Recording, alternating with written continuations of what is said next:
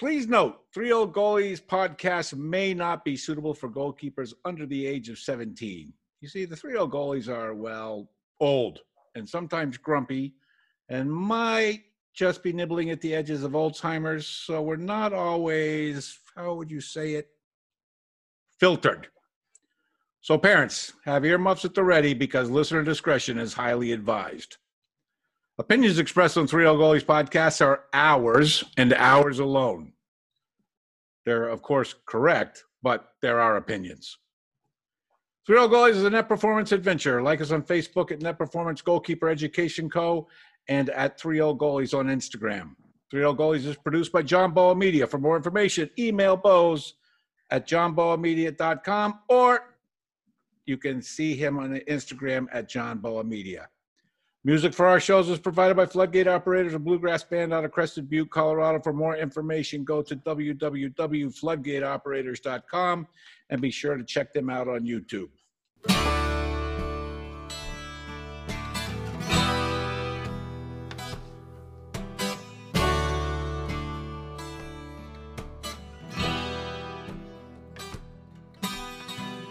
Are we going to say that? Are we recording? Oh, yeah, we're recording. No, we'll get it. Sorry. I didn't mean to. Deutsche, I'll stop asking questions. I'm sorry, Deutsche. I'm sorry. Yeah. My apologies. No, it was funny. One of my very first meetings I had with a fan in this whole thing, he suggested it. So it was actually October 20th. It was probably before that. It was early on in the process.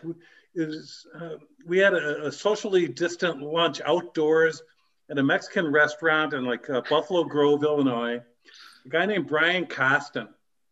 And I'd met him once or twice before, was impressed with just what a smart guy he was. And I don't know if you know this, but not all passionate soccer fans are smart.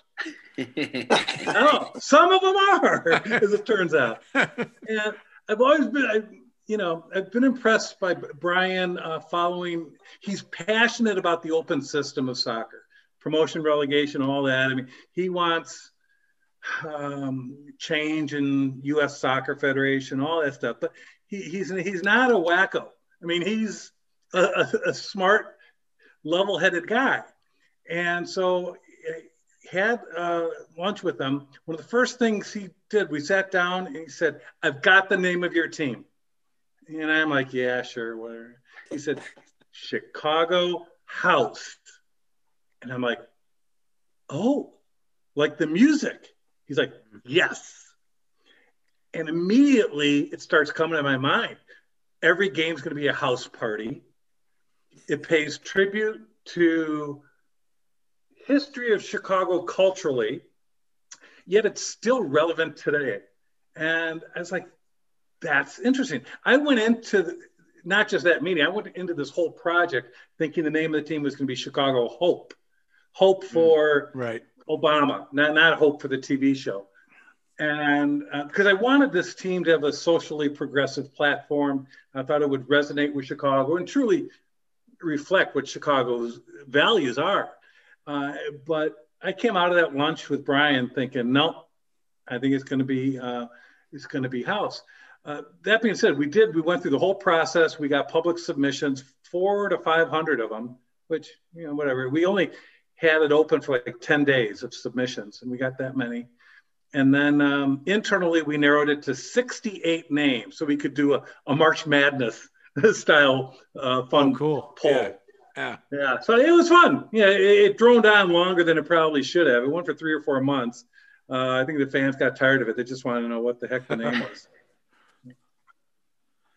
That's great. Well, our guest tonight is Peter Wilt, who is a guy who has John Bush and I were talking earlier today. And Bushy, by the way, thank you for joining us. Bushy is filling in for John Boa, who's somewhere in Colorado. We're not sure where. Out on sabbatical, right? He's on sabbatical, yeah. Peter, welcome to the Three Old Goalies. And one of the I can tell you before I turn it over to Greg, who is our Mike Wallace of the show. He does all the interviews.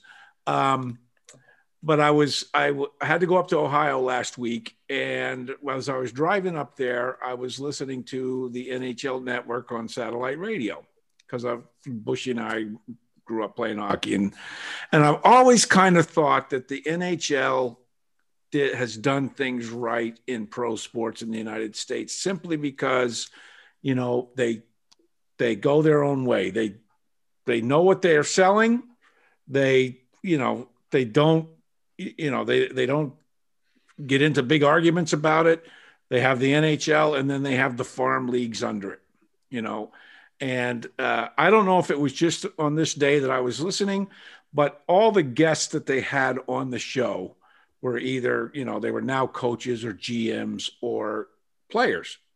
And every single one of them during the day, and this is a 5-hour drive, kept talking about how important the developmental system in the NHL was to them getting to the big show, you know. And a couple of them only went up for, you know, a cup of coffee, you know, I mean, with a team, you know, maybe played 10 games and then went into coaching, or they went into management or something like that. And it kind of struck me, and Greg and I talked about this after our last podcast.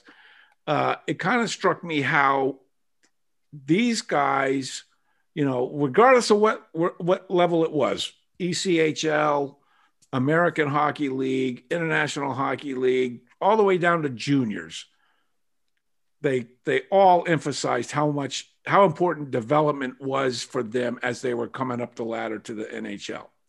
And I thought, you know what? We don't have that in U.S. soccer.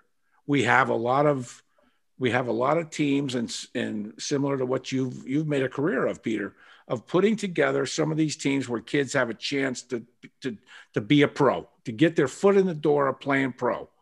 But it doesn't seem to me, and maybe you can shed some light on this, it doesn't seem to me that there is a pyramid, that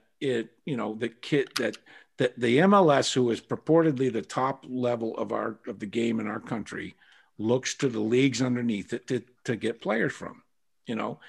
And I say this all the time on the show, you know, the MLS does a very good job of developing the CONCACAF nations, but they don't do a very good job of developing American players, you know. And there's always the exception. I mean, there's the John Bushes of the world, and I mean, we all, you know, but it just seems to me that, you know, teams like Chicago House should be producing players that eventually will get to the MLS, you know, and then from the MLS, eventually somebody will get to the national team. But we always kind of look at, well, let's get them straight to the national team. You know, if they're not good enough for the national team, they're not good enough to play. Well, it's so, to me, it's so wrong. So when I was talking to Greg, I said, we got to get somebody on who's been there, done this a lot more than we have. And he brought up your name. And so we appreciate you being here. And without further ado, I'll turn it over to Greg, and then hopefully we can discuss this a little bit more. Well, thank you, Eric. And Peter, thank you for taking time. I know you're really, really busy. And John Bush, I can't thank you enough for filling in. Glad to have you on as usual. It was a big challenge to fill in for Boa. Okay? Yeah. I just got to talk about Liverpool every 10 minutes. I'll just throw it out there every once in a while. I'm okay. Exactly. Just so you guys know, Peter is he's had 4 professional soccer league championships, which is pretty crazy, you know, but very, very unique. He's a former MLS executive of the year with the Chicago Fire. We're going to really rewind this, and you guys are going to, you know, let Peter, you know, share with you some of the stories of, quote, the minor leagues, because this guy certainly did it, lived it, owned it.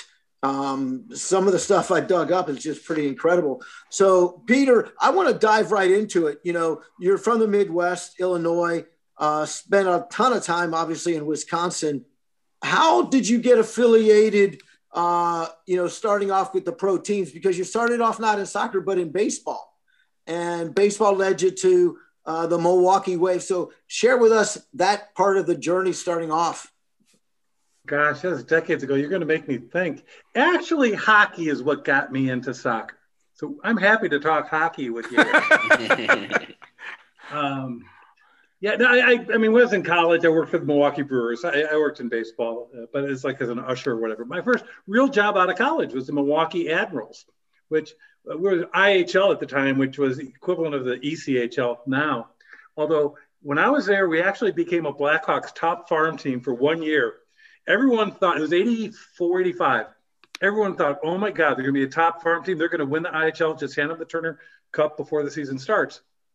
We ended up being in last place. It was just an awful year. We don't have to get deep into it. But Eric, before I get off of hockey, I want to ask you a question.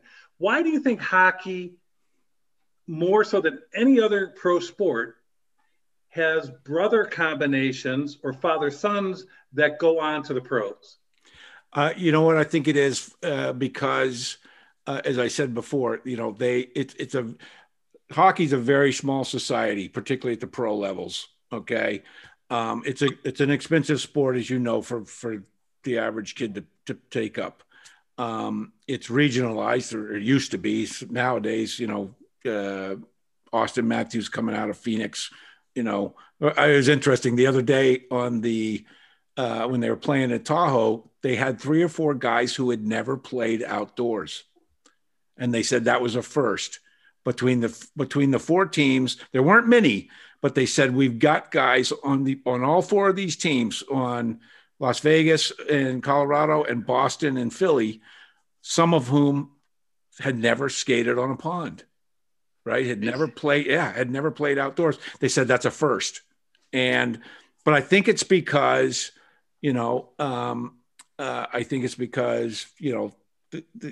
the old rink rat thing, Peter, that you take you take your kids to the locker room, you take them to the rink, they grow up playing, obviously dad can get stuff for free. So, getting equipment's not a problem.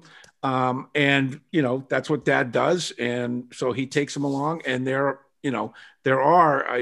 right. I don't know if anybody's ever done a study on this, but there's probably more father, son, or brother combinations in hockey than in any other sport. For sure. The Sutter brothers alone. Yeah. Yeah. I think it is. There's a small universe of talent. There's also a small universe of fans. I grew up a Blackhawk fan in the 60s and 70s. And the joke there was there's only 20,000 Blackhawk fans in all of Chicago, but they're at every single game. Yeah, exactly. They're so passionate. Yeah. And there's some truth to that. So I did minor league hockey growing up, again, out of college, and that's where I learned the business. I didn't have sports admin back when I was in college. So I learned a small organization, 7 employees. I did everything there was to do: ticket sales, sponsor sales, promotions, game ops, community relations. That was my education. Did that for 4 years. The indoor soccer team, the Milwaukee Wave, the oldest ongoing pro soccer team in America, needed help. They had soccer people, but they didn't have sports business people.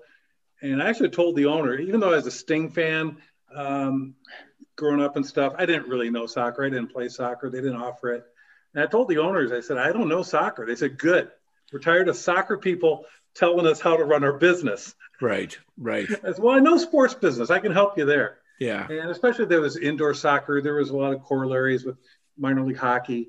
And we had some success with the Wave indoors. I was hired to run the the indoor team in Chicago, the Power. And we had success on and off the field. Pato Marhetic was our player coach. What a guy. I love Pato. And had success there. And one thing led to another. Minnesota Thunder. Mr. Lagos and Tom Engstrom called me up. You know Tom Bushy, right? Yeah. Hey, Peter, I don't want to interrupt, but I want to drop a club in here you just sort of overlooked real quick. Bushy, I'm going to pull one out here. The Chicago Riot. The Chicago Riot. So I know the Chicago Sting. I don't know the Chicago Riot. It was a one-hit wonder, man. One of the teams I started, it was like 2010, 11, indoors. So I'm running the Milwaukee Wave the second time. After I had started the Chicago Red Stars. Okay. Did a year with the Wave the second time. The Major Indoor Soccer League, 35 days before the season starts. The commissioner calls an emergency call of the 4 teams. He said, I thought we were going to be 6 teams. I found out this morning Philadelphia and Rockford aren't coming in. We only have 4 teams. What do you want to do? And, 4 is barely a poker group, much less a league. Jeff Kraft was on the call because he had been the coach of Rockford the year before. And he said, well, I got the players. They all live in Chicago. Why don't we just put a team in Chicago? And I said, well, we still don't have an owner. And the commissioner said, well, if each of the 4 of you put in a couple $100,000, or not even that, $75,000, we'll have enough to get through the year. And we need someone to run it. Well, the Milwaukee owner volunteered me. Said, well, Pete, you know Chicago. Why don't you go do it? So with 35 days notice, I went to start an indoor team in Chicago. Ended up getting a lease at the Odeum, this little, I was going to call it dump, but they might be listening. A wonderful suburban facility, about 2,000 seats in Villa Park, Illinois. I hired a bunch of friends. We did some stuff that the Department of Labor, if they find out about it. But we put it together and we got through the year. There were unpaid bills at the end of the year. There were players that didn't get paid the last month, and I'm embarrassed about it. I put in, never really publicly said it, but I put in $50,000 of my own money.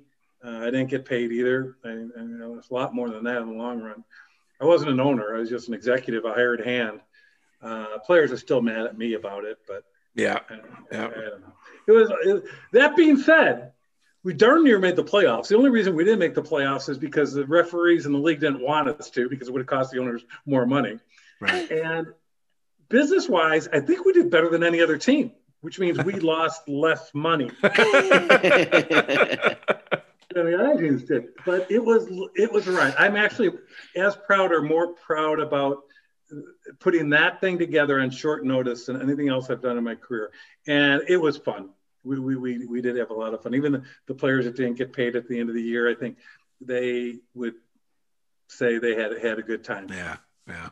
Yeah. And, when I interrupted you there, you were about to talk about the Minnesota Thunder, which you were an owner. I was going to ask you, before you go into that story, did you want to be an owner of Minnesota Thunder, or did you, as you started to get, talk, someone sort of dragged you along? Because you were an owner for 4 years.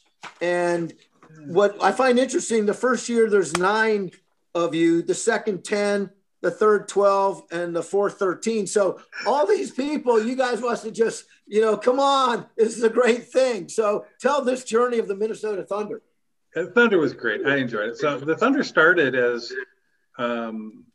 basically a high school club team, a version of the St. Paul Blackhawks. Mr. Lagos was a high school teacher, math teacher in St. Paul, Minnesota, and his kids, Manny and Gerard, were darn good. Yeah. And Manny's best friend, Tony Sana, wasn't a bad player either. Yeah. And one of the other close friends, Amos McGee, went on to play in Major League Soccer. So they had a heck of a team with the St. Paul Blackhawks, and they started this team, and they did it as an amateur team. They entered the USISL when USISL had like 64 teams, and I think they went 18-2, won the regular season with unpaid amateur players and all Minnesota players.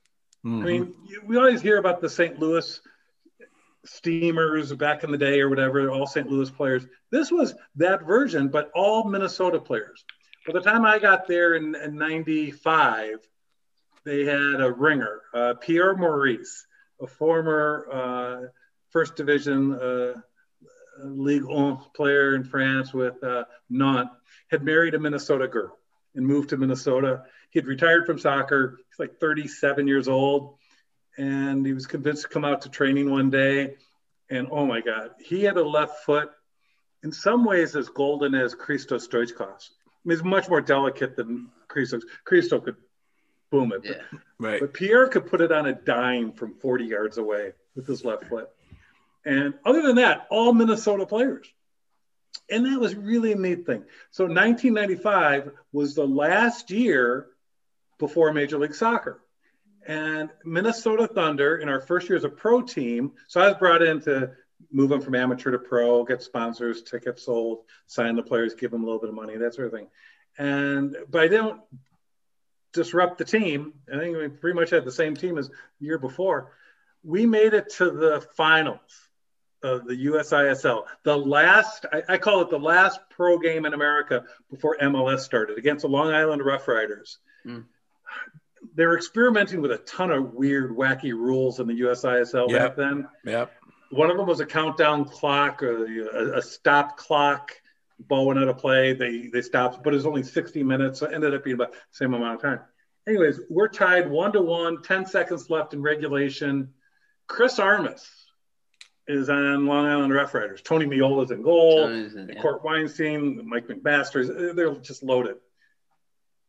Armas tracks down a ball down the right side on the end line in our zone just outside our penalty area, crosses it in, 5 seconds left. Giovanni Savarese puts it past John Swallen for the game winner. 5 seconds left on the clock. We lose 2-1 in our first year. But I say it was the last pro soccer game in the U.S. before MLS. Peter Hattrip corrected me last year. He said, no, the A-League, which was a competing league. Oh, that's right. Yeah. They went later. The Seattle Sounders and, I don't know, Atlanta Silverbacks or something. Yeah, played a few weeks later. But those were the dark ages of American soccer. And, Bushy, you lived through them. I mean, those were special. You guys, players in that era, appreciated what you had when MLS started. Yeah. Today's players, and I'm sounding like the grumpy old man, get off my lawn yelling at the cloud. Today's players don't appreciate what they have. Evie and I have this conversation like every other day.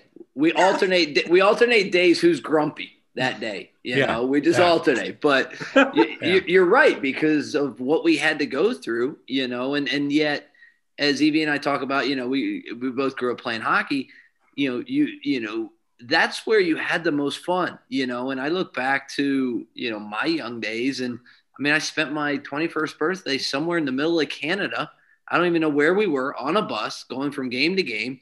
They stopped and bought me a 6-pack of beer in the middle of the night somewhere. And I don't even know where the hell we were, you know, but like, you still remember those stories. I mean, just listening to you, Peter, talk about, you know, back in the 90s, you know, like, I can't remember what I had for breakfast this morning. You're talking about Armas and Miola, you know, playing for the Long Island Rough Riders.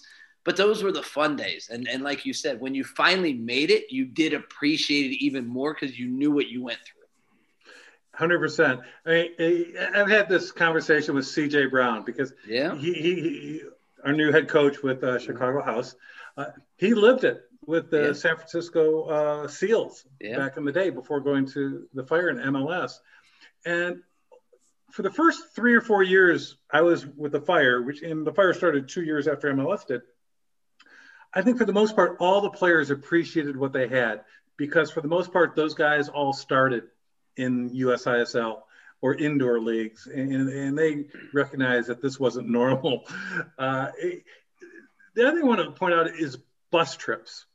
And you alluded to it, Bushy, is that it builds camaraderie. And guys will complain about 8 hours in a bus or 12 hours in a bus or even 6 hours in a bus. And there's good reason to complain about it. That being said, it's special. It builds team camaraderie. Yeah. Oh, yeah. There's no doubt about that. Yeah, because when your bus breaks down in the middle of the night, in the middle of nowhere, you know, you got to push it. Push it. Yeah. All right. 2 quick bus breakdown stories. That's what we want you on the show for. Sorry, Dorsey. We just killed your whole thing right now. We're just going Absolutely off not. this stuff. No. I'm going to blow you away with another little fun fact here, but go on, Peter. I think both of them were with the Milwaukee Wave. One, we took a bus from Milwaukee to Memphis. That's not a short trip. And, of course, indoor soccer, so this is middle of the winter. Oof. It breaks down on an interstate about a mile short of the border of Arkansas and Tennessee, maybe. I don't know. But there was a truck stop a mile up. So we all got off, and we hoofed it through an ice storm and we're just walking, sludging our way through. But then we see the "Welcome to Arkansas" sign, and then we hoof it just so we could be running across the border, the whole team. And then another one, we're in Ohio. The bus breaks down or flat tire outside of Toledo, and we're maybe half a mile short of a rest stop or truck stop. So the team all gets off, and we start walking along the shoulder to the truck stop.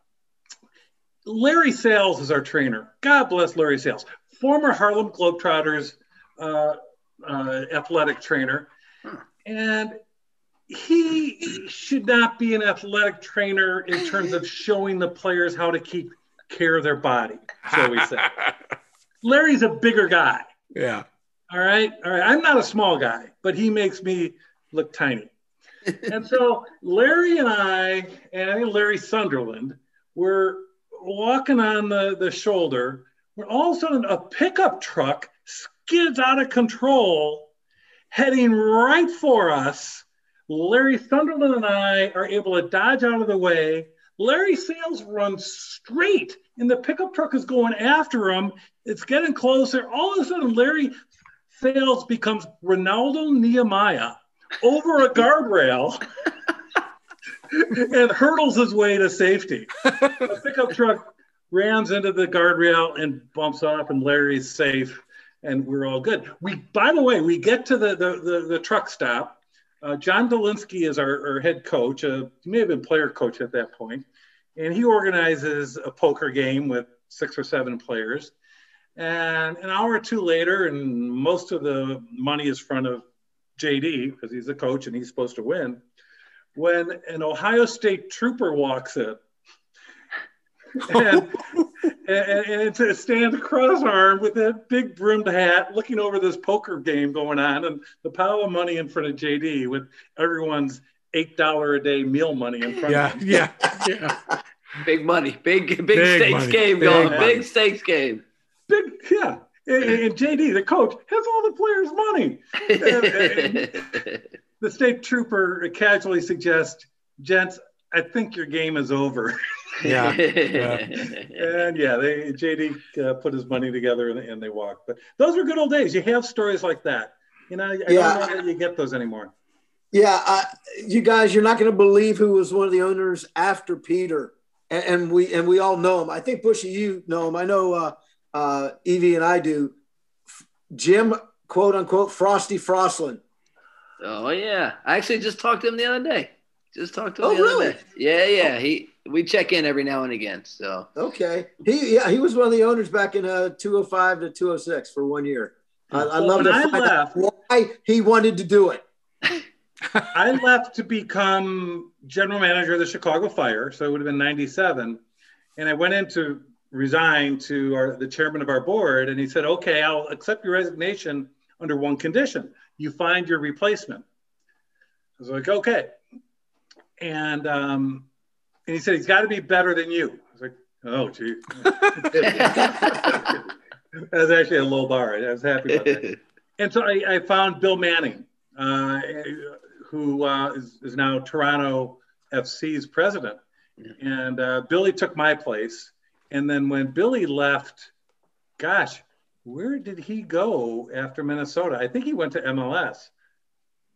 I'm not certain. It might have been New York. But so then Billy brought in Frosty. And I had known Frosty from Madison because he was a pretty good player at UW. But yeah, he and I still keep in touch. Yeah. So Peter, you do the Thunder stuff, and you were starting to talk about MLS and the Fire. You're there with the Chicago Fire for 8 years. How did you end up there? And obviously there's some controversy at the end, which I'll let you get into on what happened on, your quote unquote resignation. So I did not resign. I never put out one of those fake resignations. I just let them fire my ass. So anyway, how did you end up there? Well, Lee Stern, the owner of the Chicago Sting, founder of the Sting, he put in a good word for me. He recommended me to Phil Anschutz, And because of my work with the Chicago Power back in the day, and Lee knew me from that and thought I would be a good fit. I was one of 2 or 3 finalists. I interviewed with Bob Sanderman, who headed up Phil Anschutz's real estate holdings, and then as a tangent to that, the LA Kings, and then the Colorado Rapids. And then he had it on the Chicago Fire when we were starting. So I interviewed with Bob Sanderman. He said, yeah, it looks like our guy. But we made a mistake in Colorado with the first guy we hired there. We want to be real careful about this one. So why don't you go to New York and talk to the commissioner? Talk to Doug Logan. Doug and I hit it off real well. He kind of picked me as a hired gun. He kind of saw what I was, good, bad, and different, and liked me, and he recommended me. He said, well, you still got to go through one more. You got to meet with Phil Anschutz. And I'm like, oh, okay. Right. I hadn't met too many billionaires up to this point. So I went up to Denver to meet with Phil. God, I haven't told this story in a while. I go to his waiting room, and I'm told, well, he's going to be a little while. Why don't you go back to Bob Sanderman's office? I waited there for a while. Dan Counts comes in. He was a Colorado Rapids GM at the time, and a good one, by the way. I really respected Dan. And another veteran of the indoor wars. And Dan came in, and he seemed nervous as heck. He was like shaking and rattling. I'm like, I don't know if I want to get into this. It turns guys into nervous wrecks. And I ended up going up, talking to Mr. Anschutz. We talked for about 15 minutes. I thought it was going pretty well when his secretary, Mary Ann, comes in and says, Tim is on the line and needs to ask you a quick question. It's Tim Lewicki, I later learned. And he's like, excuse me, I'll be right back. And he goes in. 45 minutes later, he finally comes back. He grabs his sport coat, looks at his watch, and says, really good to meet you. I've heard all I need to hear. Have a good day. And I'm like, oh, geez.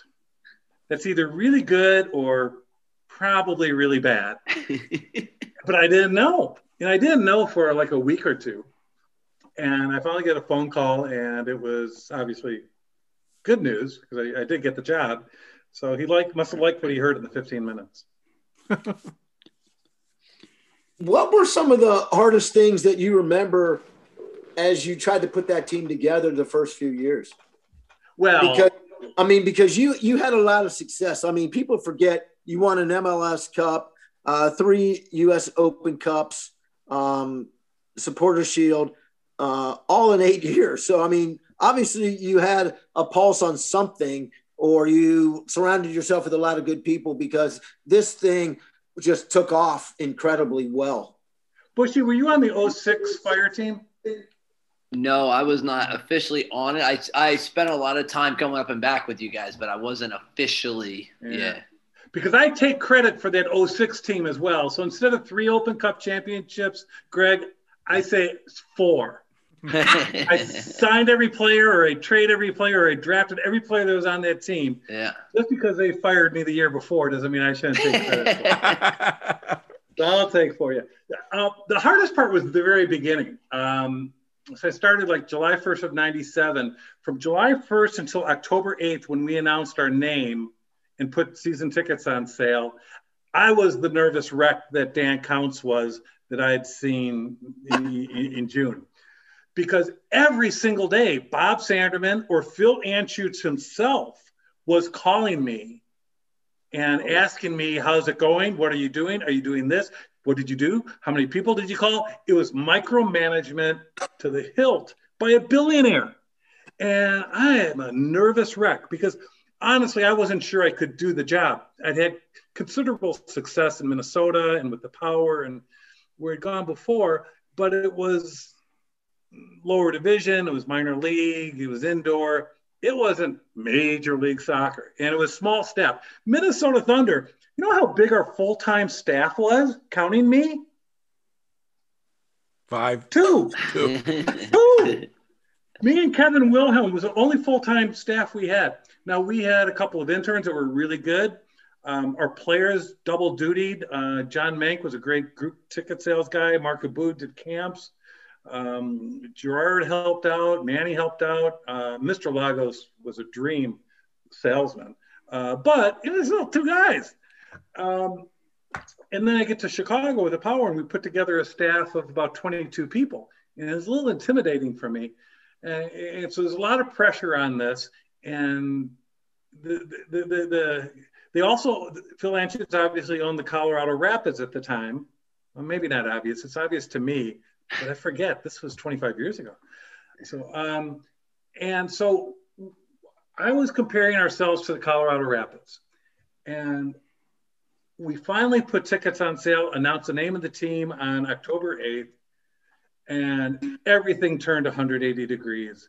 We had considerable media success right off the bat, partly because we spend a boatload of money. This was pre-digital media time, so you didn't have much of a choice if you wanted to get the word out. We spent $1 million in advertising in the fourth quarter alone. Oh, man. Wow. We knew we were wasting half of our ad buy. We just didn't know which half it was. But we're getting full page ads in the Tribune and the Sun-Times and radio and TV, and hired top shelf design folks. And I hired a great staff. I mean, young. I was 37 years old at the time, and I was the oldest person on our staff. Talented, hardworking people, good character, communicated well. They went on to become GMs in MLS or running stadiums. Really good, smart people. We did the same thing on the field, obviously, hiring Bob Bradley and the Eastern block of players with Peter Novak, Luboš Kubik, Roman Koseski, and Juraj Podbrozny. And my gosh, within 5 years, we had a dozen national team players on our roster, U.S. and international national team players. Can you imagine that in MLS? A dozen national team players, including Christos Stoichkov, when he could still play. Right. Yeah, Stoichkov and Lothar Matthäus were signed in the same day by MLS. One guy came here for vacation. One guy came here to prove himself. Yeah, we got lucky. Yeah. So starting October 8th, when we announced the name of the team and put season tickets on sale, it all changed because we sold a ton of tickets. We had more season tickets than the Colorado Rapids had the previous year within a month. And all of a sudden, the pressure was off of me. And it was because, I mean, I'm not going to be too humble. I kind of knew what I was doing. And I'm a good judge of talent and character. And I hired some really good people. I've used that formula wherever I've gone. Yeah, it's obviously been very, very successful. Explain, I don't think a lot of people knew, quote unquote, how you did get fired because there was a big uproar, big protest, at the start of the season. So take us through that little fiasco, if you don't mind here. I guess it was April of 2005. And I don't know. To this day, I don't know. I mean, they told me it was because they're opening a new stadium, which Toyota Park, which was the first and only 100% publicly funded soccer-specific stadium in America, for better and worse. By the way, I'm not as a taxpayer in the United States, I don't believe sports facilities should be 100% publicly funded. I think public-private partnership is the best. That being said, my job at the time was to get the best possible deal, and that was the best possible deal. I got 100% publicly funded stadium. And I was told that when I got fired that they didn't feel I was the right person to generate the revenue streams they needed to make that new stadium a success. I don't know why, because the previous years we were amongst the league leaders in all the revenue streams.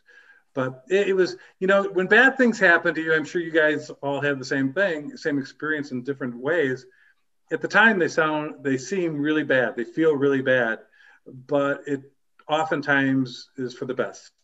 It leads you, it forces you down a path you wouldn't have taken otherwise. and it leads to good things. And that was certainly the case for me.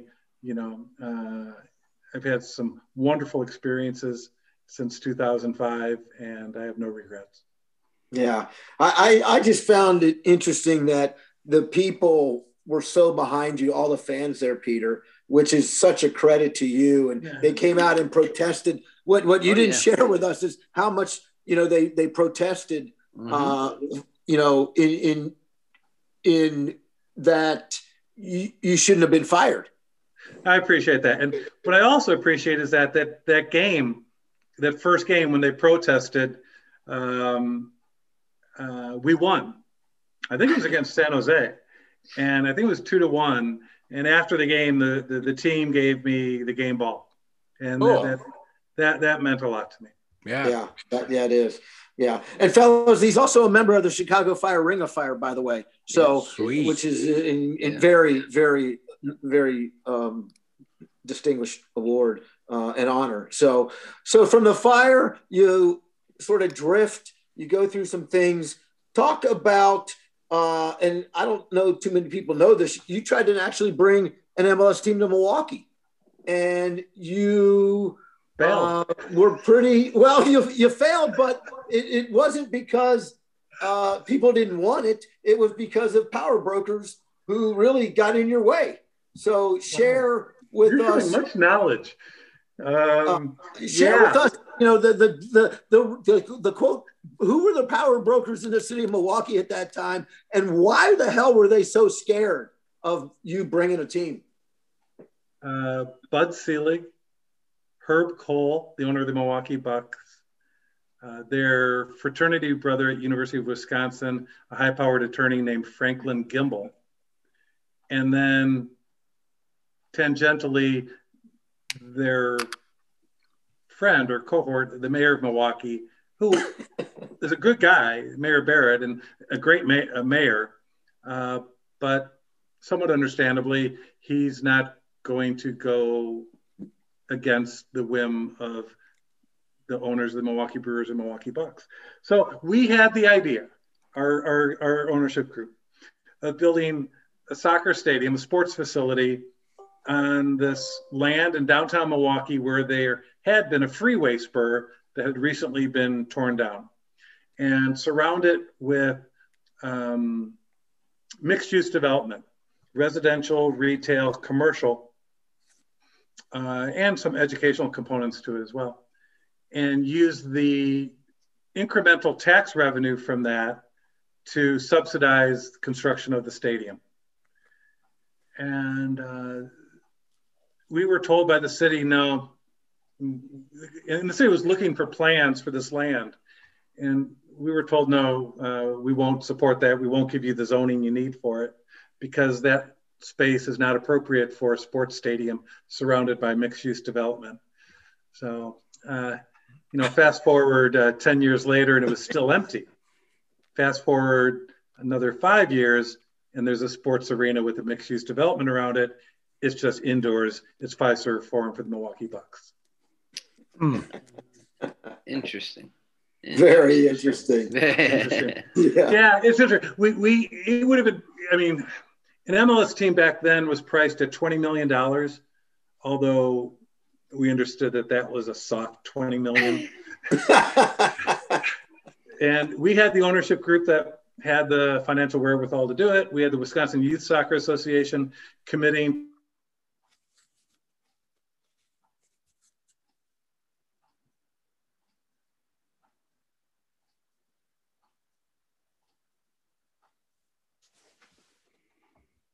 well-heeled financial folks.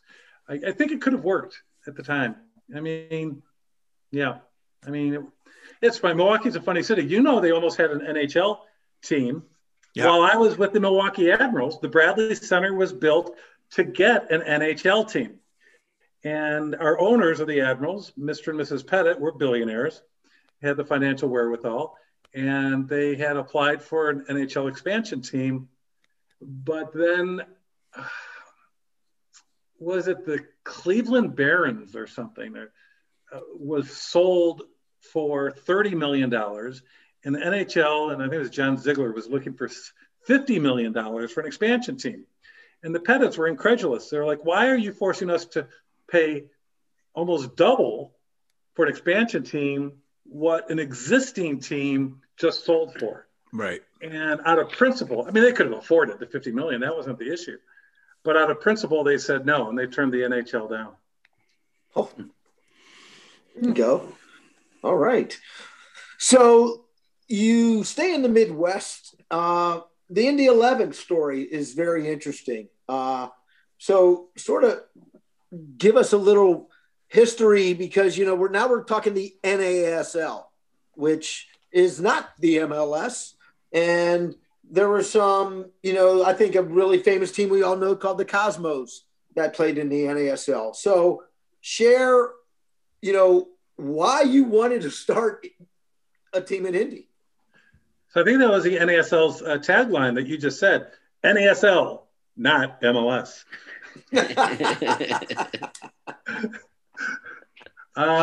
So when NASL 2 started, I applied to be the commissioner. And I made the short list, maybe a little surprisingly. I think I was in the final 2. David Downs, was that who it ended up being? I think it was David Downs and myself in the final 2. Yeah, I interviewed for it in Miami, and it was an awful interview.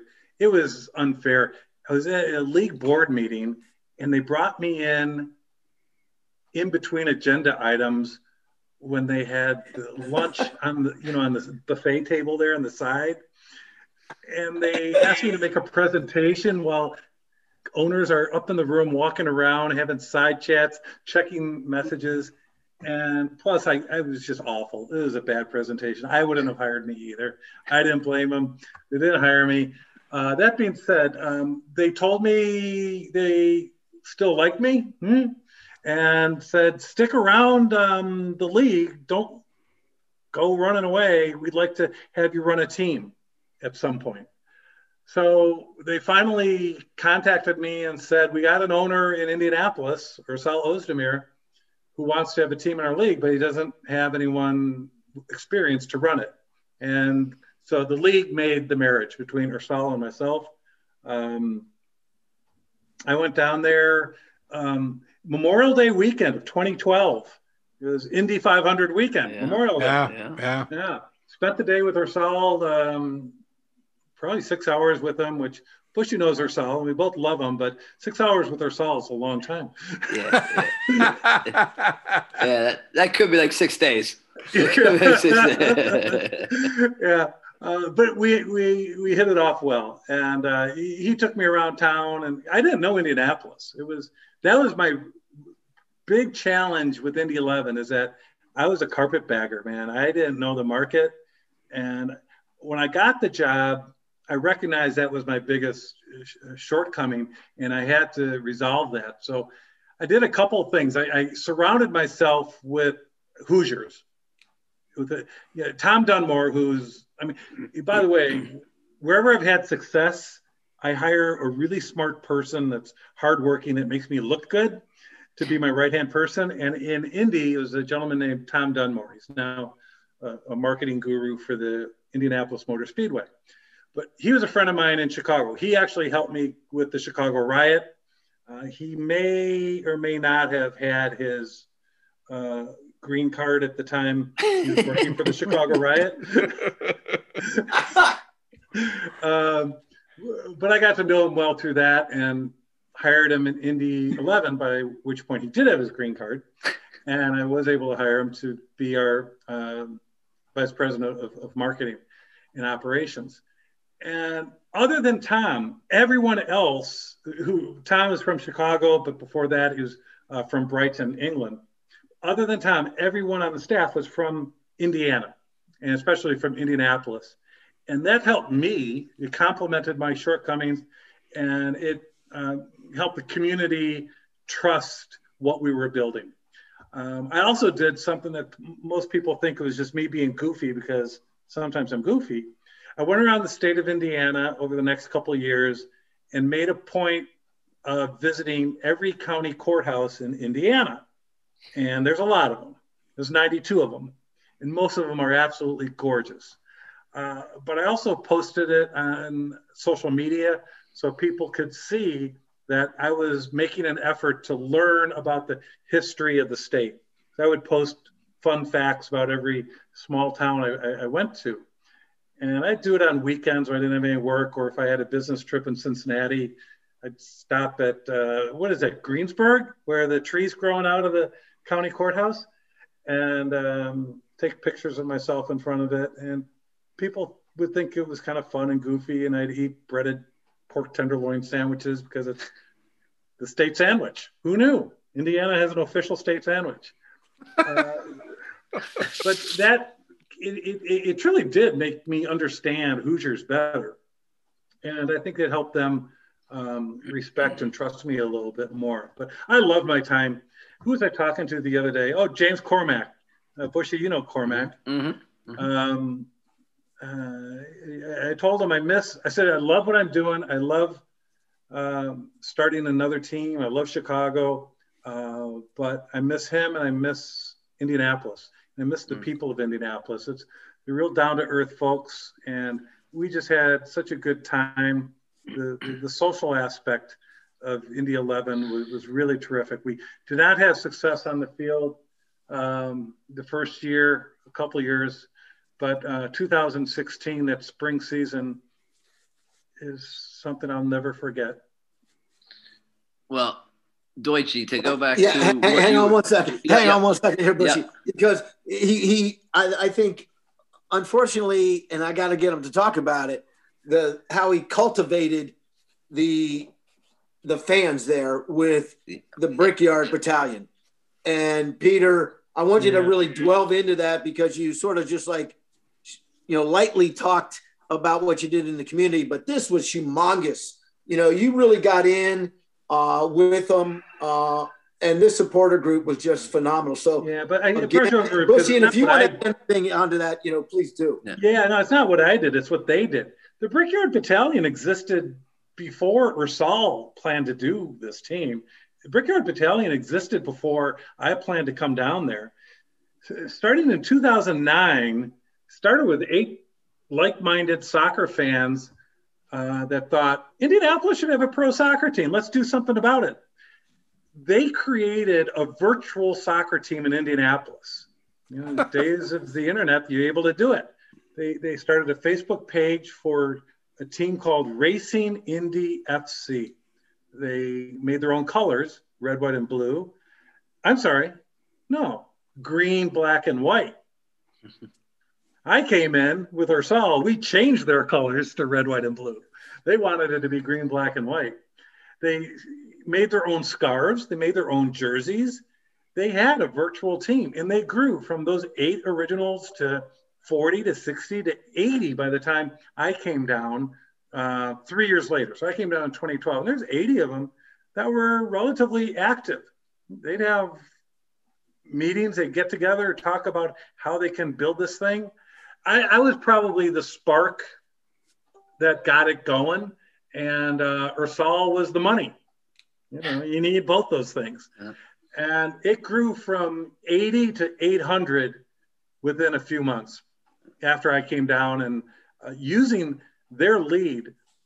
I'm pretty good at kissing babies, shaking hands, and doing town halls and stuff. And I did that. And the Brickyard Battalion helped. They set up some of the town halls. They promoted the town halls. I gave them access to what we're doing. I showed them what we're doing, what our vision was. I asked them what they wanted. I made it accessible for them. They appreciated it. They were part of the team. Inclusiveness. You give them a vested interest in it, they'll have the emotional connections and be part of it from the ground up. And by the time we started our first game, we had 7,000 season tickets, and 2,000 of them were in the Brickyard Battalion. Sold out every game. Yeah. The Brickyard Battalion was sold out. The 7,000 season tickets we made available was sold out, and the 11,000 seats in the stadium, Carroll Stadium, was sold out. The big mistake I made was not selling more season tickets, because we could have. I stopped season ticket sales November 11th, 2013. That's like 5 months before our first game. I stopped it because I wanted enough seats left for single game buyers and group ticket buyers. Because, this is another hockey story for you. The Atlanta Flames, remember the Atlanta Flames? They didn't stay in Atlanta long. No. Year one at the Omni, they sold out every game because they sold season tickets for every seat in the house. Well, after Tom Lysiak got suspended for half a year by tripping a referee in a very bad way, and the Flames went down in flames, the fans got tired of it. Those initial Flames fans, they didn't renew their season tickets. And because there were no single game buyers or group buyers to also experience NHL hockey in Atlanta, there was no one to take their place. So I learned that lesson, that you don't want every seat to be filled with a season ticket. So I stopped it at 7,000, and we had to work our butt off that year to sell out every game. We did, but it would have been a lot easier if I would have sold 2,000 more season tickets. Bushy, I know you wanted to jump in and say some stuff, so go right ahead here. I was just going to say, I think the cool thing about Peter, I was around him in the early days in Chicago when I get called up and that sort of thing. Then he brought me to Indy shortly before he left. I think, the cool thing I'd like to see was he was always a man of the people. He was a man with the players. He was a man with the fans. And that's why he could walk back in, to – it's not called Toyota Park anymore, but whatever it's called now, at a Fire game, and everybody's going to stop and see Peter, and everybody's going to talk to Peter, and they're going to buy him more beers than he can drink, because they love him. And the same thing here in Indy, and I don't know if you've ever told this story, Peter, but when we won that spring championship, Ursal didn't want him on the field. And we told him that's bullshit, because he's the one that brought us all there. And when we got that trophy, we wanted him on the field with us. They weren't going to let him in the stadium. And the players said, no, he's a big part of this. Yeah. And so they wouldn't let me on the field. They let me in the stadium. It wasn't that bad. Okay. They didn't want me on the field because, I was transitioning out. I was still the general manager, but the president role had turned over because I had moved down to Chicago. And I was upset when I was told I wasn't going to be on the field. And when I heard you guys wanted me down there, it made me so happy. And, one of the greatest things is that photo, the team photo of getting the platter. Yeah. We didn't get a trophy. We got a platter. Yeah. And it's the team. Yeah. And there's Colin Felvey lifting it up. And I'm on the right side of the team in my salmon colored shorts. I remember the salmon shorts. Yeah, the salmon colored shorts. Yeah. And being part of and the other guys are over on the side, the suits. The suits are over on the side and not in the picture. Yeah, I get a little bit of pleasure out of that. They weren't happy with that. So fun fact for you, Deutsche, I was not in that picture, because in the stadium, when you go after warm-ups, you got to go into a little locker room, right? So the league decided to give it to the guys right after warm-up. And we were like, no, either do it before the warm-up or do it at halftime, or just, because you got to go back in this locker room, whatever.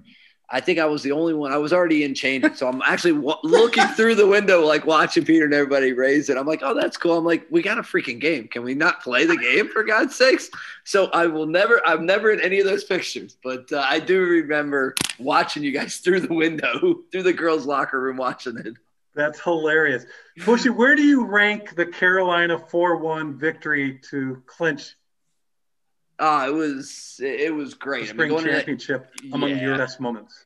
I mean, going into that game, knowing we got to get 4 goals, and to win it, I mean, and I don't think anybody gave us a chance either. I mean, it was no disrespect to, Carolina. It was Carolina. We knew we'd get a couple, but I think it was, what was it, 2-1, 3-1, something late, toward getting late in the game. And I just remember when we got to 4th, I ran over to Hankinson and Regan and was like, we got what we need, right? Like, you guys double check each other here. We're good, right?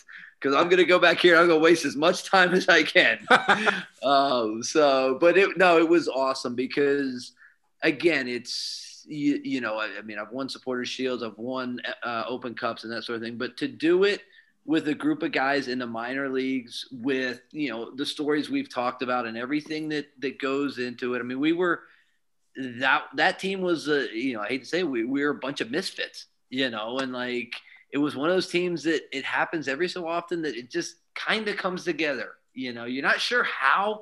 I mean, you look at some of the guys and some of the names and you know, but it fit that year, you know, and we had good pros that just knew, hey, on a Saturday night, it's time to get to business, you know, and that sort of thing.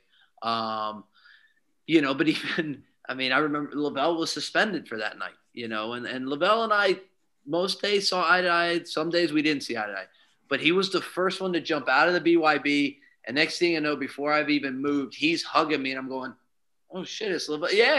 Hey, all right. You know, and next thing you know, the fans are running on the field, you know, and for me, I thought the coolest thing was, again, being older. I mean, I don't know if I was quite 40 yet or, you know, pretty much almost 40. You know, and you got Brad Ring over there drinking a beer with the fans in the middle of the field. You got everybody running. And I actually just I stood in the goal and actually backed into the net. And it was cool for me because I was on the BYB section or side. So as soon as the whistle blew, they all literally ran. They came, hugged me, and then kept running, you know, and I just took it in for a moment because I'm like, this is really cool. You know, like this is really cool. I don't think I would have got the same being on the other end, you know. But it was, I mean, again, you got to score 4 goals and we did it. And, you know, it was an awesome feeling. It was an awesome feeling because, again, I don't think anybody gave us any chance to not only to win that night, but to win the spring championship, you know. And then we go to the finals, and if I could actually kick a penalty kick, we may have had a different story. But I'm one and done. That's it. I hit the Statue of Liberty, and I'm done with it. So I want to ask Peter and John about the spring and fall championship season. First, John, do you like it as a player? And then Peter, do you like it as an executive? So, John, why don't you start? I thought it was a cool concept. Again, you know, I mean, I played my whole career with one season, and now all of a sudden, you know, my last 2 years, I'm doing a spring and a fall. I liked it. I think my only maybe difference was I would have, if I had any say in it, I would have made it a little bit more even, the amount of games, you know, in each half, right? Because we only had 10 in the spring and 20 in the fall. Or whatever it was, something like that, you know. So you had a longer fall. So the spring was like a sprint. You know, I think that year I think that first 10 we only won maybe 5, but we didn't lose, right? We just kept tying. And so we beat New York on, you know, at the very end there. So, you know, and then you get to the fall and we had already qualified. So it didn't really matter what we did. We knew we were already into the playoffs there. So that was a little bit interesting as well, trying to manage. But again, we had an older group and they knew what it was about, you know, and I don't think we really had any big slumps that I can remember. You know, we had maybe hit a skid here or there, but by the last couple of weeks, it was like, okay, you know, we got to get ready for the playoffs, you know, because we're in and we knew it. I thought it was cool. You know, again, I thought it was cool because it was just a different aspect. Like I said, I would have even the games out in the spring and the fall. Yeah, I like it because it gives meaning to the second half of the year for teams that have a bad first half of the year. Basically, if you don't have promotion and relegation, you got to do something to keep the end of the season meaningful for teams. Right. That being said, I'd rather have promotion and relegation to give meaning to every game rather than have a split season. Gotcha. Which is a good segue. But before I get into that, you know, you sort of drifted with, you know, on the female side, which is fantastic, you know, WSA, WPS, the NWSL, as you mentioned at the start of the show with Chicago. What did you think maybe you took from the female side that you didn't expect, maybe that it hit you right in the face that you weren't expecting to? Oh, I think the athletes themselves are much more motivated to promote the team. I mean, they live for the culture of the team. Signing autographs for them is not a job or a chore. Or doing a player appearance isn't a chore. And I'm being generalist on this. I mean, it's unfair to Bushy and to guys like C.J. Brown who were great at it and loved it. But by and large, I think men's players, it's not what they're living for. For women's players, and I think in part because they see women's soccer as a movement, a mission that represents more than just the sport, but the culture, the societal need to advance women. And so they see their efforts promoting the team in promoting gender equality and opportunity for women. Gotcha. You tell us the story of how you end up with Forward Madison back in Wisconsin, because this, is really, really, what I would consider the grassroots of minor leagues. Why did you, again, you told us why you did Indy 11. Why did you want to do Forward Madison so bad? So at the time, I was trying to launch NISA, the National Independent Soccer Association, and it was like herding cats. My late business partner, Jack Cummins, and I were asked to start this new league by the leadership of the NASL and the NPSL as a third division pro league to kind of connect the two, connect NASL and NPSL and institute promotion relegation. And we're like, okay, we had been trying to start a NASL team in Chicago, and we were sabotaged on that one, shall we say. And so we're like, okay, let's try to start this league. And then when we started doing it, they had infighting, and all of a sudden everyone went back to their respective corners and tried to do the same thing. So you had the NASL trying to do its own version of an independent league. You had the NPSL trying to do their version of it with NPSL Pro. You had the guy in Florida trying to do League Zero or something, which is going to be a similar thing. And then you had us, NISA, trying to do an independent thing. So like 3 or 4 different versions of independent soccer. They all saw MLS and USL as the enemy. The truth was MLS and USL wasn't the enemy. US soccer wasn't the enemy. It was ourselves. We were our own worst enemies.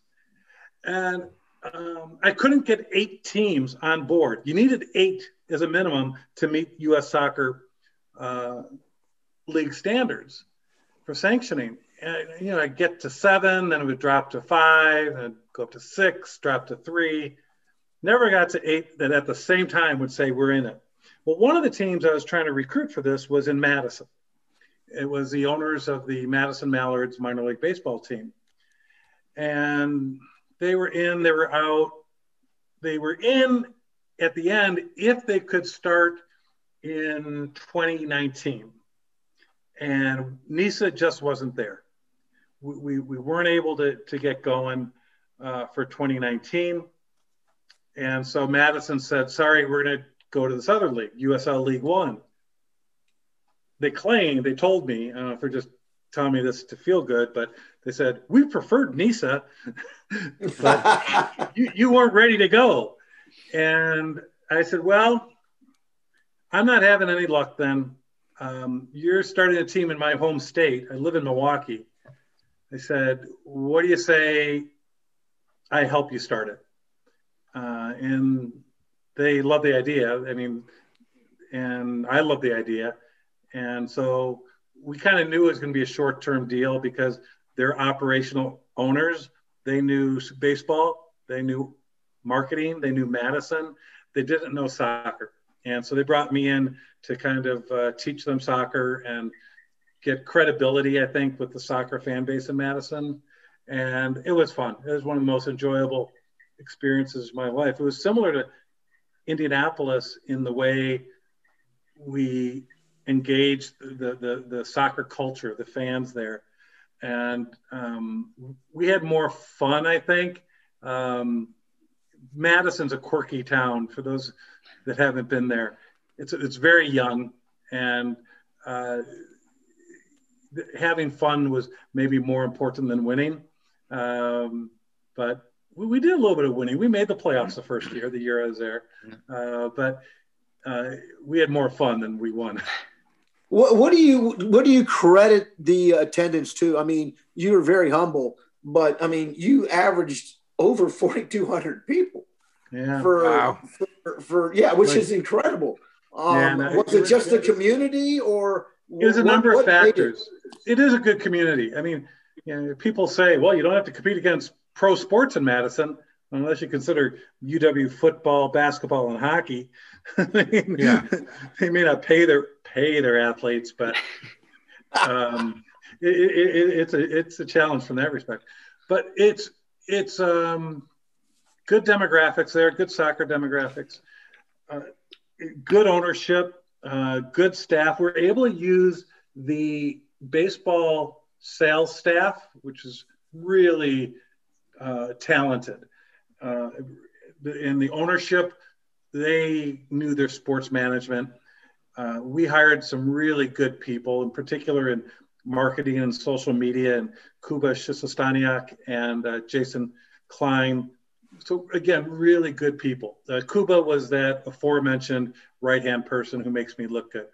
And then we had a unicorn of a stadium. Brees Stevens Field, the right capacity, it's got history. Jesse Owens raced there. How cool is that? Wow. I mean, it's about a 90-year-old stadium, and it's on the Isthmus in Madison, on the east side of the Capitol. The east side of Madison on the Isthmus was kind of a bad neighborhood for a while. But about 5 or 10 years ago, it started to make a comeback. It started to gentrify. And by the time we started the team, it had become a hip and trendy area, apartments booming around it, restaurants, music venues. And so everything just kind of came together. And again, I did the baby kissing and the handshaking thing.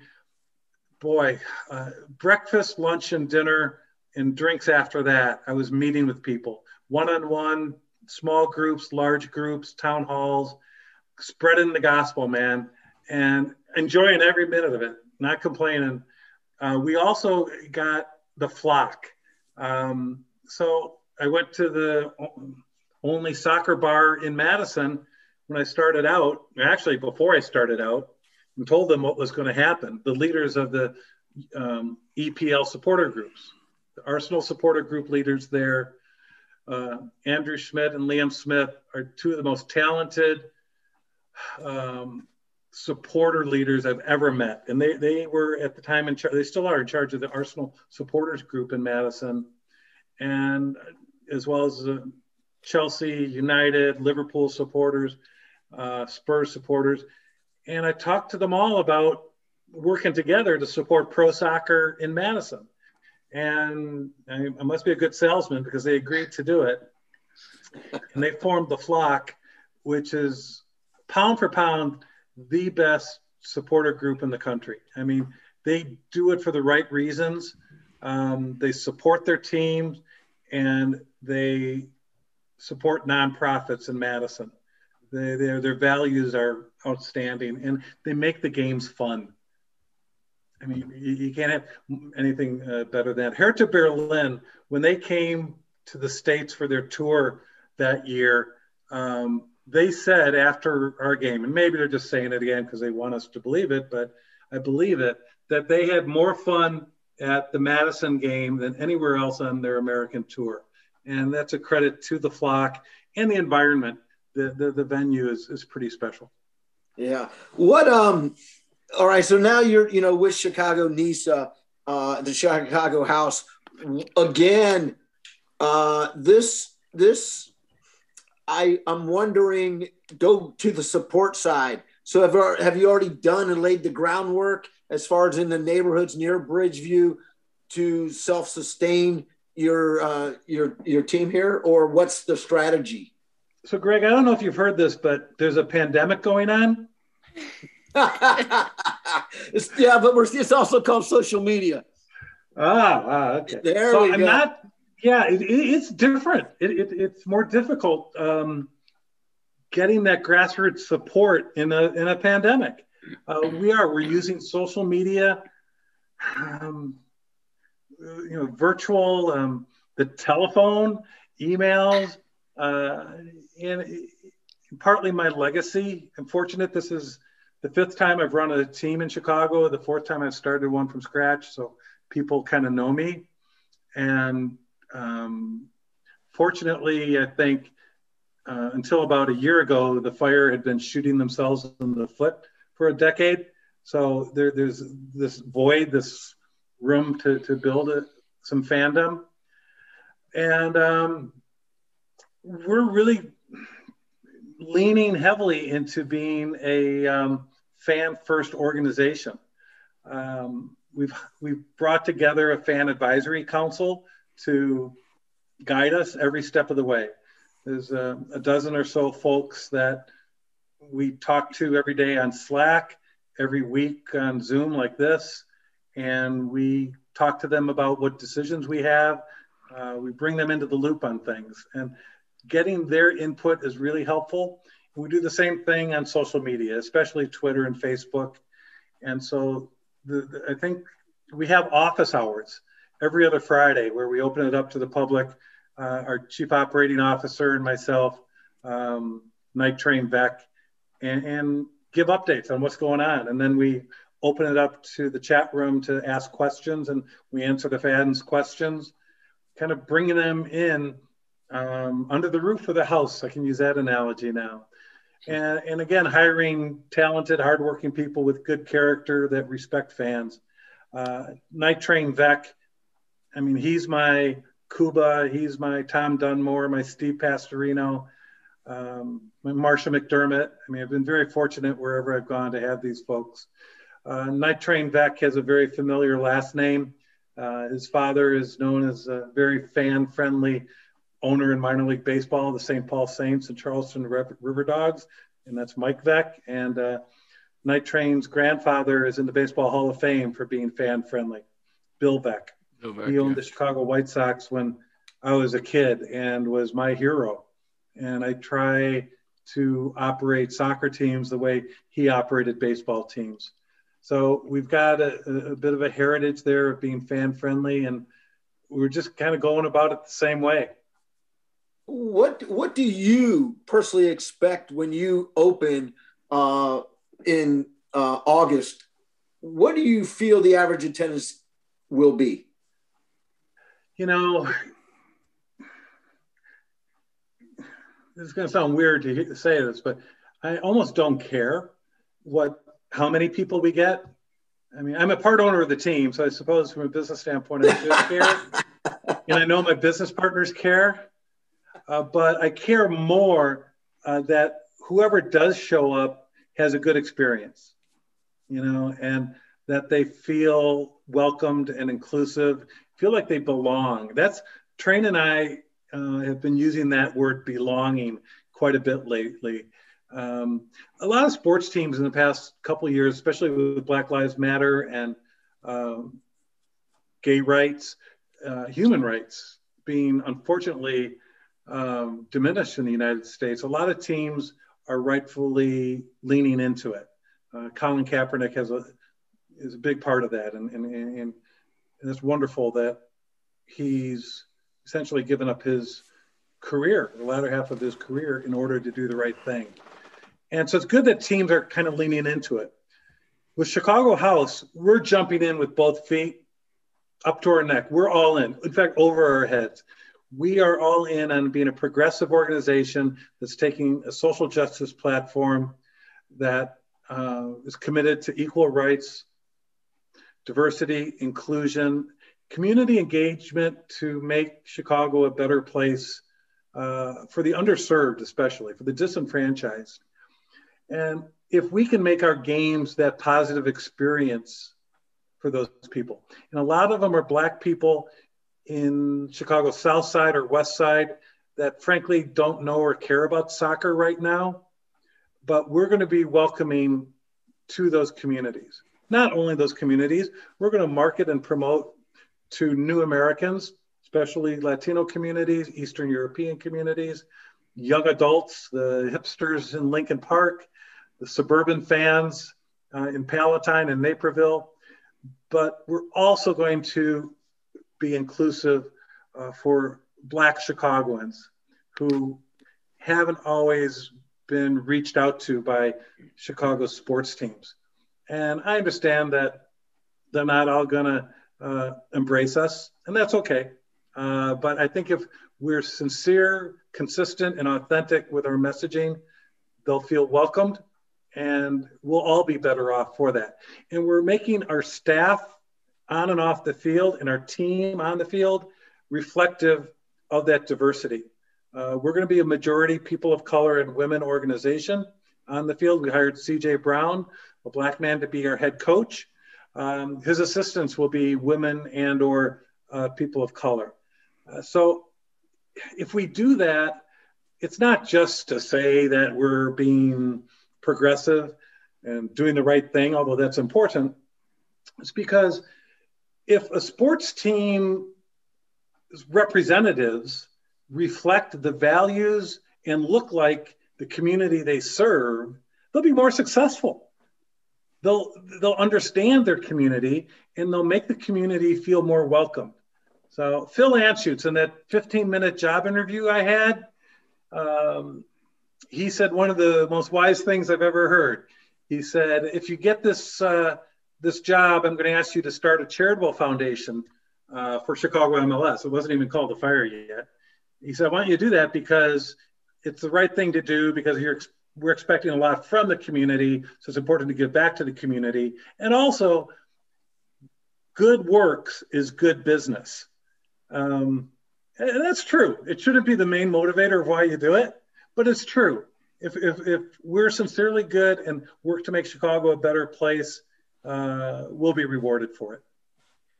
I want to ask this white elephant question in the room. You've never started this journey with another MLS team in your city, which is a first.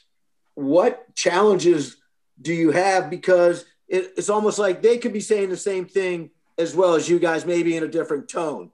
Now, they've failed before, whereas you have a brand new start. So where's maybe the difference here, in your opinion, as you get on this program to be different? I don't know. I think in a way, it's easier with an MLS team in the market because there's something we can point to say, we're different than that. Or we don't have to point to it. It should become self-evident as we build who we are. Look, Buenos Aires has 18 professional soccer teams, okay? They're not all the same. They each represent something different, a different neighborhood for sure. So geography, there's something different. Most of them represent different socioeconomic classes or different religions or different founders. There's something that gives each fan base a reason to support this team instead of that team. Chicago's got 9 million people. Okay, they don't all like soccer, so it's not like the Fire and us are competing for 9 million people, but about 3 million care about soccer. You know, out of those 3 million, the Fire doesn't need, nor is it getting 3 million people to go to their games. An MLS team or any team, if they want to average 20,000 fans a game, they need about 110,000 unique individuals a year to go to their games, to average 20. It's 5,000 of that 110,000 are season ticket holders, and then maybe 20,000 go to 2 to 4 games, and 70,000 go to 1 game. To get back to your original question, Greg, our pro forma, I'll be real transparent with everyone here, our pro forma is 5,000 paid fans a game, okay? So that's what I want. I'll be disappointed from a business standpoint if we don't get 5,000 people. But we don't need 3 million people coming to our games, unique individuals. We don't even need 110,000 unique individuals. We need more than 5,000 because I don't think we're getting 5,000 season tickets. We probably need about 40,000 different people. 40,000 out of 3 million that care about soccer. So you take those 110,000 unique individuals, or hopefully the Fire is an even better year and they average 30,000 fans a game. So maybe it's 200,000 unique individuals going to Soldier Field. There's still 2.8 million people in Chicago that care about soccer that aren't going to Chicago Fire games. All I need is 40,000 of that 2.8 million. So we can build. Another point, taking this progressive platform, we recognize that that's not for everybody. There's some people that say politics don't belong in sports. And by the way, I agree with them. I hate politics. I like human rights.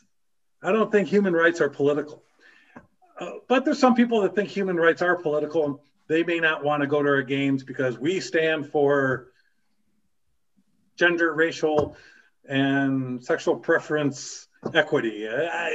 That's BS, but that's their right. There's in the restaurant business, there's a saying, there's some customers you want to go across the street to your competitors. And that's how I feel about it. And if we take a stance on this sort of thing, the people that are passionate about those issues, that do care about it, they'll see us and say, I can relate to that. They have our values, my values.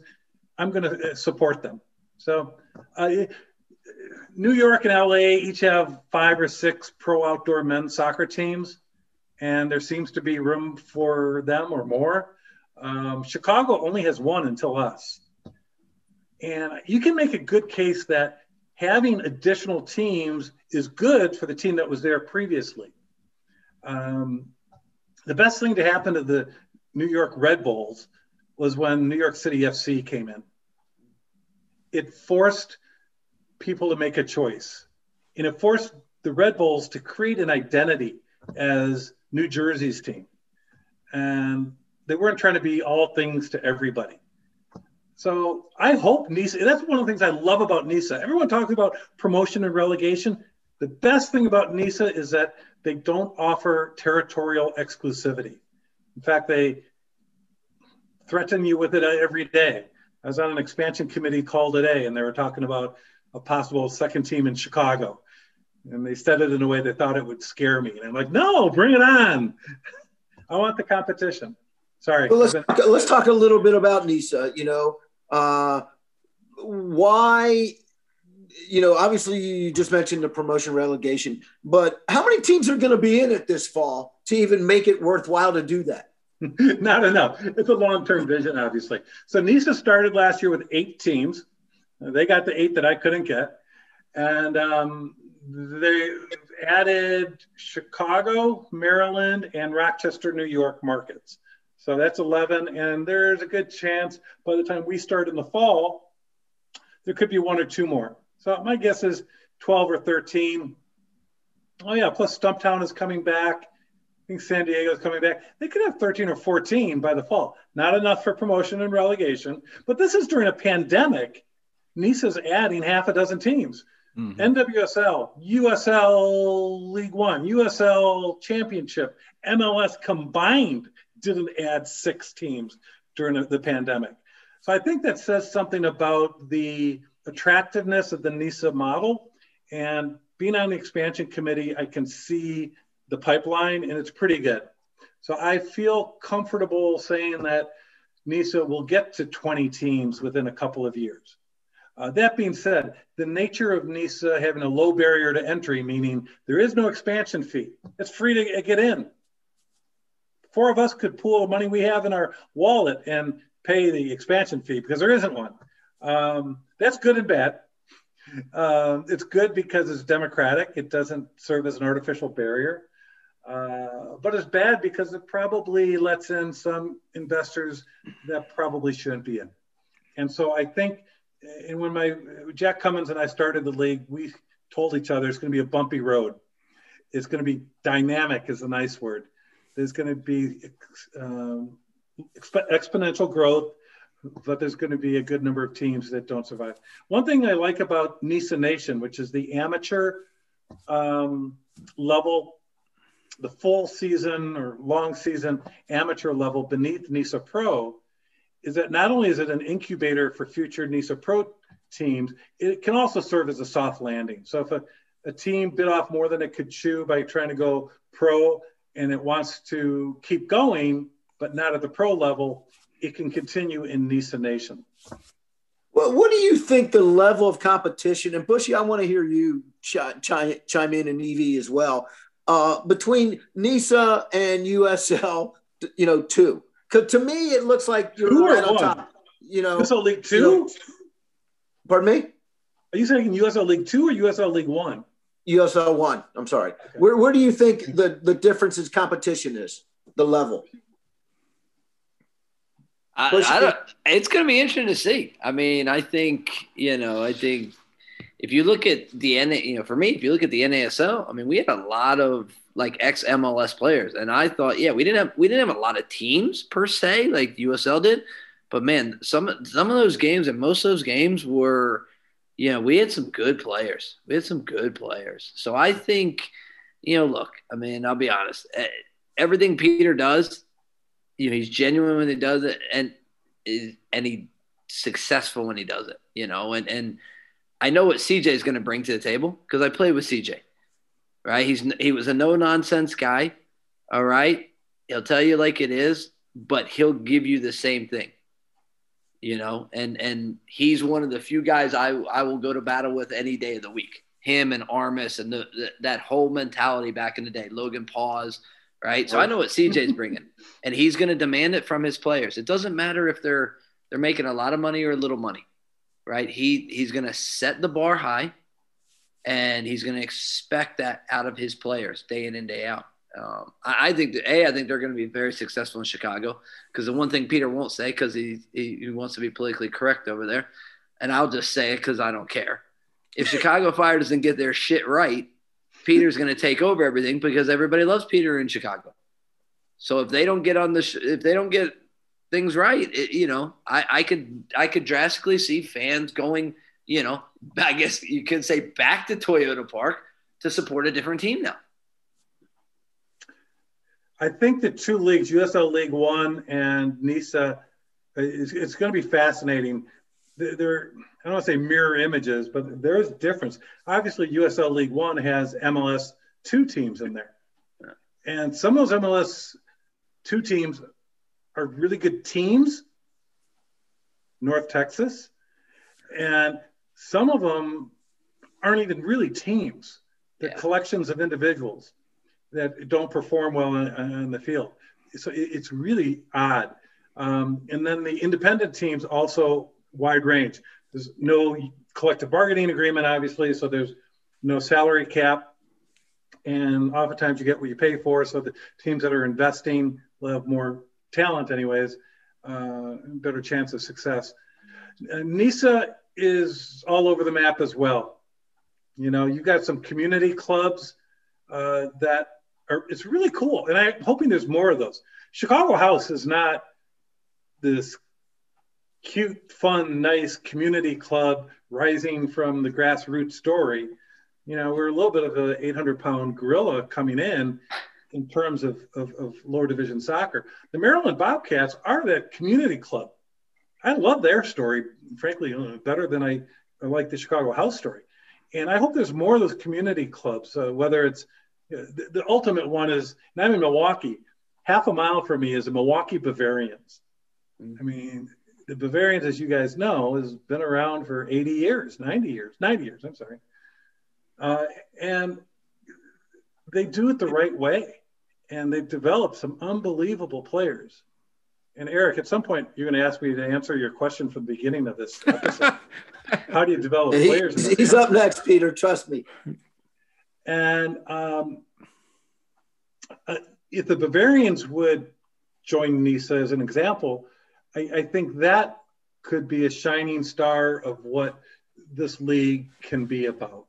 I mean, long term, it wants to be a multi-level league with a first division league as well as a second division league and a third division league and the amateur league that is suitable for player development at every level.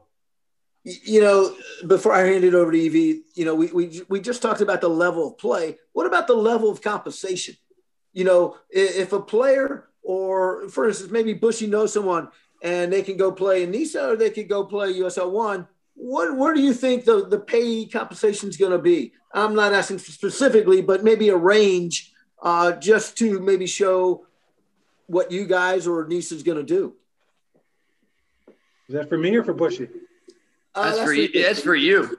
Okay. Well, the answer is not enough in both USL League One and in NISA, and in part because there's no players' union or collective bargaining agreement. I think one of the best developments of the last few years in American soccer is the development of the players' union in the USL Championship. And the pretty friendly way it's gone down the road between management and players. And I hope it extends to USL League One as well. My fellow owners in NISA probably wouldn't be fans of me if they listen to this podcast, but I think NISA should also have a players' union. I think it's good for stability of the league. It's good for providing minimum standards of professionalism that will see the athletes treated the right way. And the athletes aren't being unreasonable. You see what's going on with the USL negotiations, the union. The players are being reasonable. They're not negotiating for themselves. They're negotiating for the next generation of players. I think if we don't all know it, then we're not being honest with ourselves that everyone is suffering in lower division soccer in this country. The owners are suffering because they're losing money, but to be fair, most owners can afford to lose money. And the players are playing for below how much they should be playing for. And what's sad is they, in most cases, cannot afford to be playing for that little money, whereas the owners can afford it. So it's not a good situation. Women's soccer is the same way.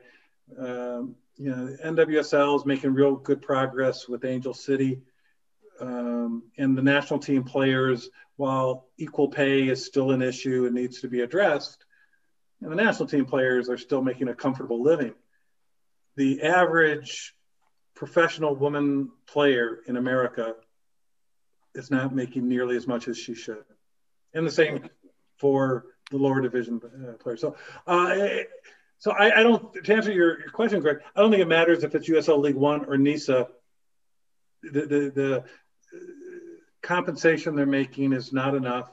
And you can have good groups of talent in NISA and bad groups of talent in NISA, good groups of talent in USL League One and bad groups of talent in League One. Yeah. All right, Evie, I know you've been sitting there patiently. So what else do you want to rant about? Because, you sure as hell did, last week before I got Peter on. So turn it over to you. Yeah, I still have the question of what do we have to do to get, MLS or the championship, USL championship, to start bringing players up from these lower leagues instead of, hitting Honduras and Guatemala, which is nothing to say. I'm not banging on Honduras or Guatemala, but the whole idea of development, it seems to me we're missing it in soccer somehow, because NFL has colleges, right? They got a built-in farm league, NBA, an NBA. Baseball has had farm leagues all along, and now that's starting to change a little bit because A, it's expensive, and B, colleges are starting to take some of the brunt of the expense on that as college baseball grows. But soccer, we're just, like I said before, I don't understand it, but if you talk to anybody, they immediately go to the U.S. national team. And great, wonderful, but nobody says, hey, let's have a dynasty in the MLS, or let's have, and then nobody says, when I talk to kids about what do you want to do, none of them go, I want to play, I want to play for Nashville SC. They all say they want to play for the national team. And I'm thinking to myself, dude, hello, they don't take you from Vanderbilt and put you on the national team. That doesn't happen, but somebody along the way has convinced these kids this is how you do it, and I'm just wondering, you've been doing this at all levels for a long time. And, is there, I was thinking about it today, is there this unwritten secret rule in MLS that do not ever talk to anybody in USL? And I remember, because I was the coach at the Greensboro Dynamo back in the USISL days, right? And I remember the Francisco Marcos versus Sunil Gulati fights. We're not dealing with that guy, And I just don't understand how we're going to grow our sport like we all want it to grow. As you said, give the players an opportunity to play long enough to be A, developed, and B, discovered, right? And then make that jump, make that transition. We can approach it from a number of ways. I'll take two, at least to start. One is creating more opportunities, and then the other is going to be really helping with the development. For more opportunities, you're talking about a U.S. soccer regulation. It permits 8 international slots on an MLS, on a first division team, and 7 international slots on a lower division team. If you really want to create more opportunities, you can just have U.S. soccer change that rule and say you only get 5. It used to be that way, right? And that would mean that addresses your xenophobic fears of we're always going to Honduras to try to get better players. Well, no, we know why they do it, because they're good players and they're cheap. I mean, yeah. And good, I but they're good get players that. and they're cheap. So that goes to the other part. Let's make more good American players. Correct. More development. Correct. And to MLS's credit and USL's credit, they are going in that direction. The academies they've started, whether it's the USL Academy structure now, which is getting more and more aggressive, or MLS Next, and all the academies, there's a whole lot more of that now than there was 20 years ago. Yes. So if you consider that a good direction, you should be pleased that it's going that direction. The dynamic opposing it is that you have a legacy of pay-to-play youth soccer system built into the very fabric of this country, the very fabric of soccer in the United States. And US Youth Soccer and AYSO, and US Club Soccer, they offer a lot of good things. And, it's like college soccer. College soccer isn't all bad. It's not generally the best for development, but not all players are there to become pros. In fact, 99% of the players aren't there to go pro. Yeah. And so we shouldn't throw the baby out with the bathwater. I'm probably older than most people listening to this, and they haven't heard that expression before, but so be it. So it's a tough one, because to improve development, I think you need more incentives. Minnesota got rid of their youth development academy last year, frankly, because it was costing them so much money and they weren't seeing the reward for it.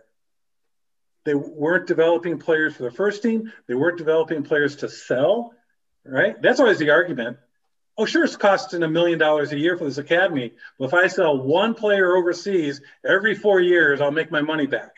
Right. They're not doing that. And so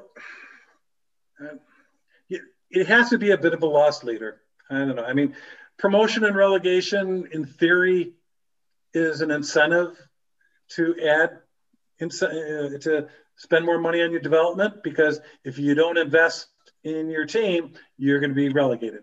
If you do invest in your team, you get promoted to second division, where you get more money. Then you get promoted to first division, where you really get more money. So there's the incentive to the owners. Right now, the MLS owners' incentive to build an academy, I don't know. I mean, Atlanta, New York, and Dallas seem to be doing things the right way. And maybe I threw Atlanta in there unfairly, because they still just seem to try to buy their way to a championship. But Dallas and New York, the Red Bulls, really seem to be doing a good job with their academies. I'm sure there's others. I don't pay attention to MLS like I probably should. But Dallas looks like they're being rewarded for it, which is kind of nice. Yes, I agree with that. Dallas is and has been. They were. So if we had 28 Dallas academy systems, you and I wouldn't have this conversation. Right. We're like, hey, everything's great. Yeah. But my question is, where is it the leadership that's saying, you know what? And I agree with you. Everybody's putting money into the youth programs, and you occasionally get the trickle down kid who's 14 or 15 who's really good, and we sign him as a homegrown. But correct me if I'm wrong. Shouldn't there be like 30 of those guys, every year, and we put them in a league and we see if they can do it, and if they can't, you know what? Fine. You had a great career in the minors, and a lot of guys do. A lot of, and particularly as in hockey, there's guys that play in the AHL for 15, 16 years, maybe go up to the NHL for a cup of coffee, but they're still good players, and they still made a living, and they still, were right there. But, we and all four of us here have seen, there's kids out there that can play, right? Does the MLS think there's kids out there that can play? I don't get that impression. Yeah, I don't think it's universal. I think some markets do. Do you? And some are willing to invest in. And to be fair, most MLS owners aren't doing this to make an operational profit. At least I hope not, because they're not. I think they're doing it for a lot of reasons. Maybe it's good for their ego. It's a vanity play. It's good for their community. And they know if they hold on to the team for 10 years, they can sell it for more than they bought it for. And that being said, if they were on this call and had part of this conversation right now, I'd like to think a lot of them would say, yeah, investing in these academies and getting more kids in the pipeline and better training is the right thing to do, even if I am losing an extra $500,000 a year. I hope they would. But to be fair, I think more and more teams are, and I think the whole shaking up of U.S. youth soccer and MLS Next and all this, in MLS's eyes, I think they're seeing that this is leading them even further down the path of owning youth development in this country, because they probably think, and they're not necessarily wrong, that they're the best people to do it. Okay. All right, I'm going with you for now, Yoda, but I'm not 100% convinced here. But, well, I agree. The evidence on the wall right now is there's maybe 2 or 3 teams that take it serious, and 25 that are not proving it's right. Yeah. But if you compare it to where it was 5 years ago, 15 years ago, it's better, I think. But what could get it over the top? I can make a case that Nisa Pro Rel is that magic bullet, but that's it's not easy to see right now. Oh yeah, you got to squint your eyes really tight to be able to see that. Yeah. there's, I've often said this, and Bushy and Greg are sick of me hearing it, but they're sick of hearing it from me. But the other thing that's wrong in this country is, and I've said this since I was coaching in college, we have no idea where the best players are. We have no idea. At some point, somebody's going to find the best striker in the world in West Virginia, but no one knows where in West Virginia that kid is. Chris Kessel knows. I don't know if you know Chris Kessel, but he knows that kid in West Virginia. Yeah, but we just don't. We don't really have a scouting, organization, and everybody in Canada knows where the best 15-year-old hockey player is, right? Everybody in the NFL knows. I don't care how big the school is or how small it is. They know where the best defensive back is, and he might be playing at Mississippi Valley State, and they know he's there. That's what this kid's there. We don't have that, and again, to me, that's a fall down on U.S. Soccer's part. Because if U.S. Soccer is going to be in charge of soccer in the United States and be in charge of MLS, fine. If you want to be in charge, fine, but do it right. Don't half-ass me, because, guys who have paid their dues. And, again, I'm with you. I am an old man and I am saying, get off my lawn. And, you look back on it and you're like, the stories were great, but 30 years ago when Hank Steinbrecher was telling us soccer's going to arrive. Okay. And we were like, yeah, and we're still waiting for it to arrive. We can see it, we can see it down the tracks, but it's not here yet. That being said, the golden generation the U.S. has right now, all these 19, 20, 21, 20, holy buckets. I agree. For the first time, they are fun to watch. They are. I mean, even if they don't win, they go up and down the field. And they go up and down the field fast, and I like that. It feels like it came out of nowhere. Yeah. And 5 years from now, it could be even that much bigger than it was 5 years ago. Yeah. Hey Bushy, you've been a U.S. soccer scout. Am I correct? I have been a goalkeeper coach for them. Yes. Not a scout. So, okay. But yeah, there's that boundary, right? Of scout and not scout. I look at goalkeepers, Deutsche. I look at goalkeepers. All right. So answer Evie's question of when you're finding keepers, can you find them anywhere you want? Luca Lewis. He's in the States. Luca Lewis. I know he is. Because Chris Brady? Yeah.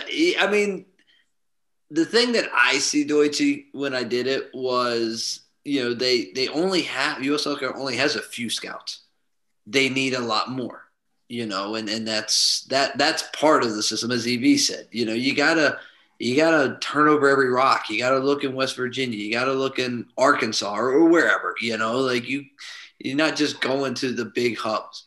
I think that's number one. So the scouting system, and that could, MLS's scouting system is getting much better as well, but that could be part of it too. My concern, honestly, and I agree with Peter and EV, the team now is awesome to look at and to watch so far to play, and you never know where that's going to go.